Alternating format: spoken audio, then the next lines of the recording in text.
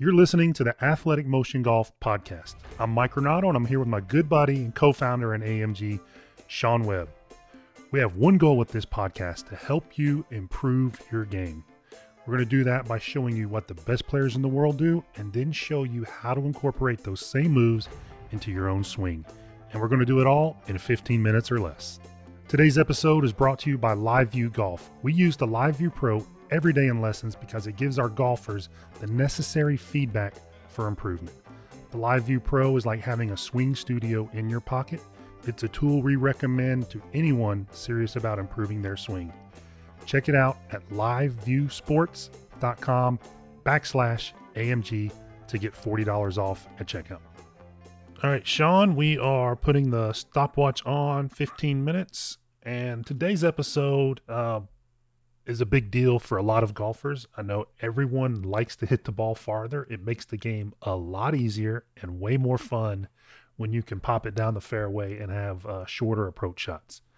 It's one of those things that we all want to do when we're hitting driver. We want to hit it farther. We want to hit it pretty accurate, but mainly we just want to hit it out of the middle of the face and hit it way down the fairway.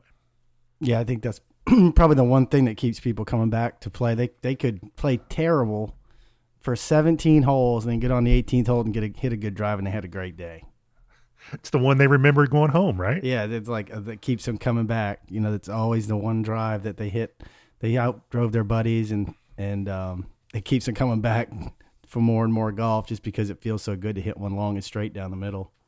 And if you play a course that you're not familiar with, or even if you play a course that you play every day, you always step onto that tee box, whatever hole it is, and thinking about the best shots you've hit off that tee, right? If you go to a resort course and you play a course, you get to go play, St. Andrews for the first time, and you step up on 18 and you drill one down the fairway way up there by the green. You're always going to remember that shot when you think about 18 at St. Andrews. Yeah, and vice versa is true if you hit a bad one. Because I've done it at 18 at Pebble Beach in the water. I'll never forget it. Well, that came up pretty darn quick. Talking about good shots, and you went straight to the water at Pebble Beach. Yeah, I've played there quite a few times now. Every time I hang on and steer it over there in the right rough. So I'll probably never hit another good drive on 18.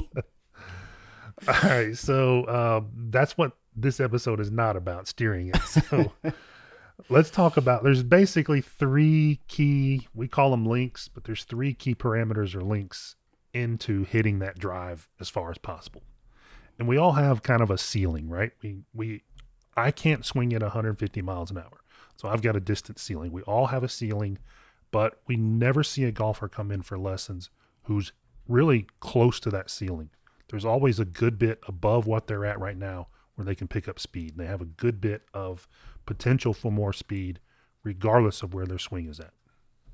Yeah, and a lot of times we're able to get them to do that with the same amount of effort level or even less effort than they're using now just by getting them a little more efficient, wouldn't you say? Absolutely. And that's really the point of it is, you don't want to be maxing out everything on every swing. You should be able to pick up distance and still stay in that kind of comfortable swing range for effort, because you're exactly right. You should be picking up more distance without just gritting and grinding your teeth down on every shot, because it's not sustainable doing that. So our three keys, our three links are swing speed, launch parameters, and ball speed. And they kind of in that order. So let's start with all the things that go into picking up club hit speed. These are a lot of the body issues that we see golfers trying to do. Yeah.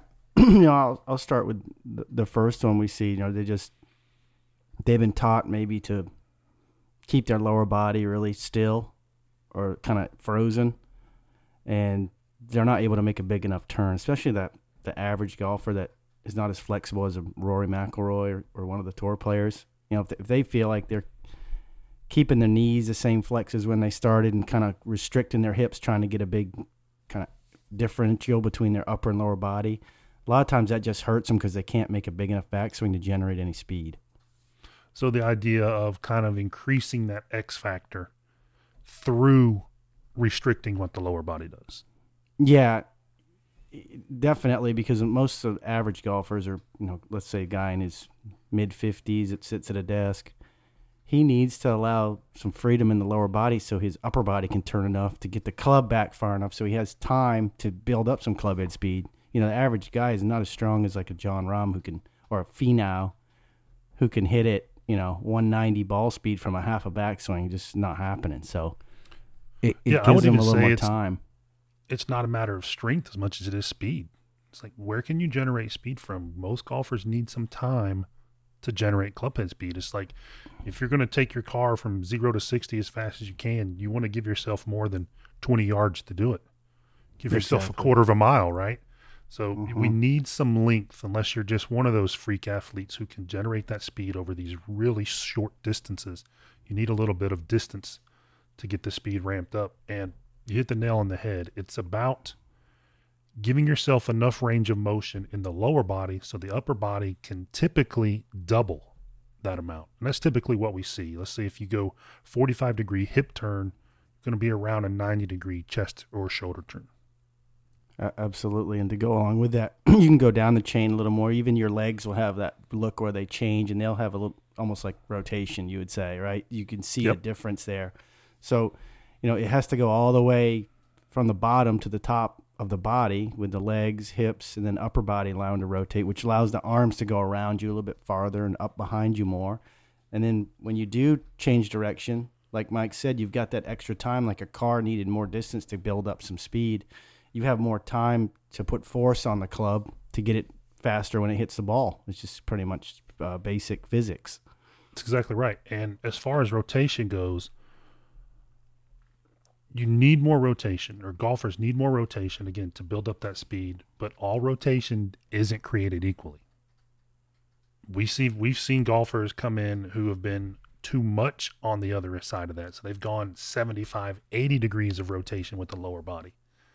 It's just not physically going to work out well for impact. When you rotate that far closed in the backswing, you don't have enough time to get open. Most professional golfers will cover 75 to 85 degrees of rotation in the downswing. It's the best players in the world. So if you're getting 75 or 85 degrees closed in the downswing, in the backswing, you're basically going to be back to square with the hips, and then the shoulders are going to be really closed, and the chest is going to be closed, and you're going to be in a world of hurt as far as generating clubhead speed, because the ball's not going to go where you want it to go. Yeah, that's one of those things, and if I've been using some form of 3D motion capture for a long time. I mean, I had one in the early 2000s. So I know just from using it on my own swing, I'm not a flexible person, but I know that if I can get my hips to turn like 50 something degrees, I'm not, it's like Mike said, that it's bad rotation because I'm rotating too flat.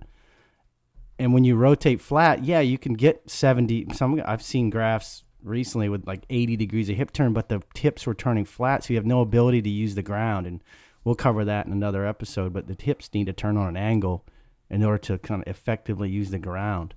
So, yeah, you may be turning a lot, and it looks good on paper, right? They always say, that looks good on paper. Just turn more and you'll hit it farther. But it just doesn't work like that because, you've got to change direction and get all this back to the ball with some kind of decent body position at an impact, and you just can't do it when your hips are 80 degrees closed. So there's a diminishing returns that happens there in the backswing for sure as far as amount of rotation. So some is good, more is not always better.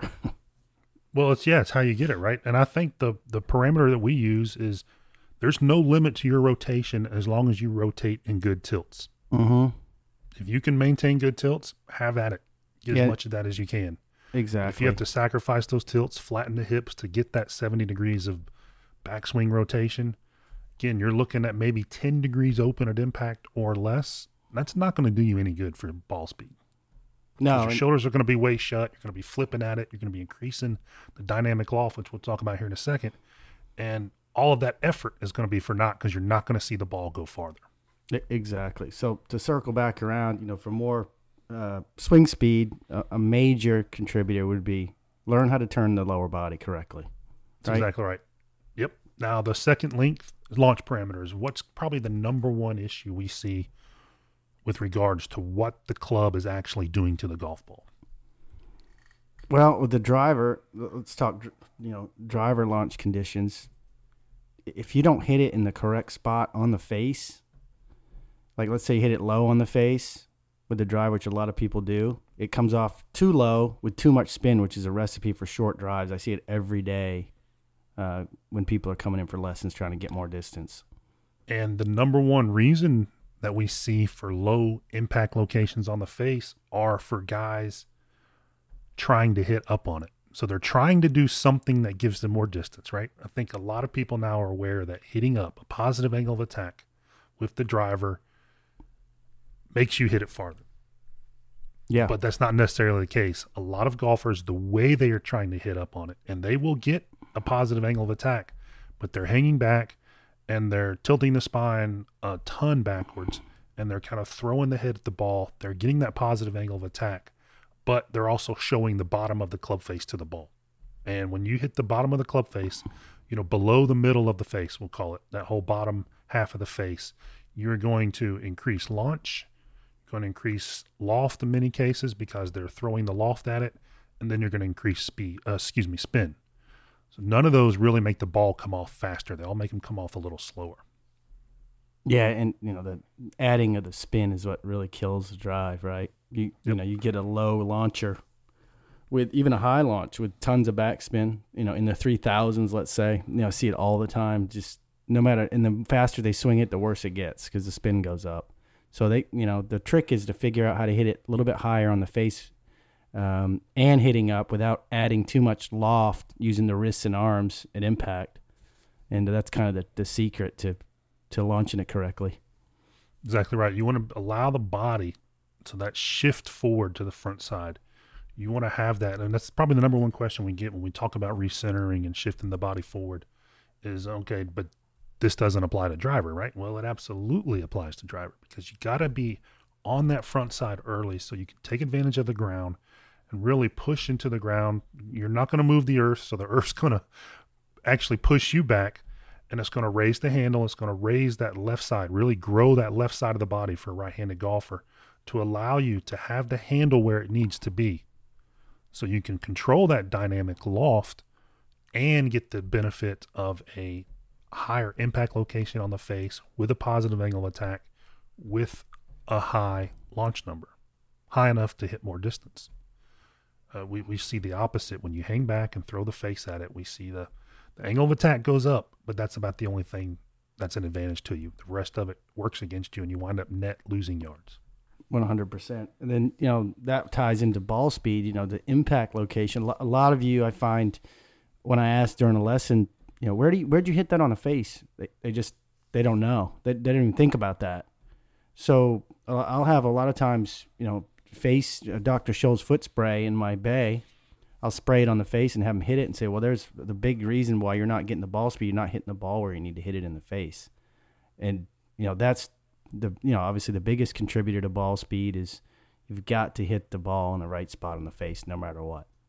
Yes, absolutely. So that's your three links. You got swing speed, which is mainly controlled by what the body does. The launch parameters, which is how we present the club to the ball, right? It's the only thing the ball sees is what that club is doing. So we got to be able to make sure we're in the right parameters for that. And then all of those combined give you the biggest benefit or the biggest potential to increase your ball speed. And that through that is impact location. That's the number one deal.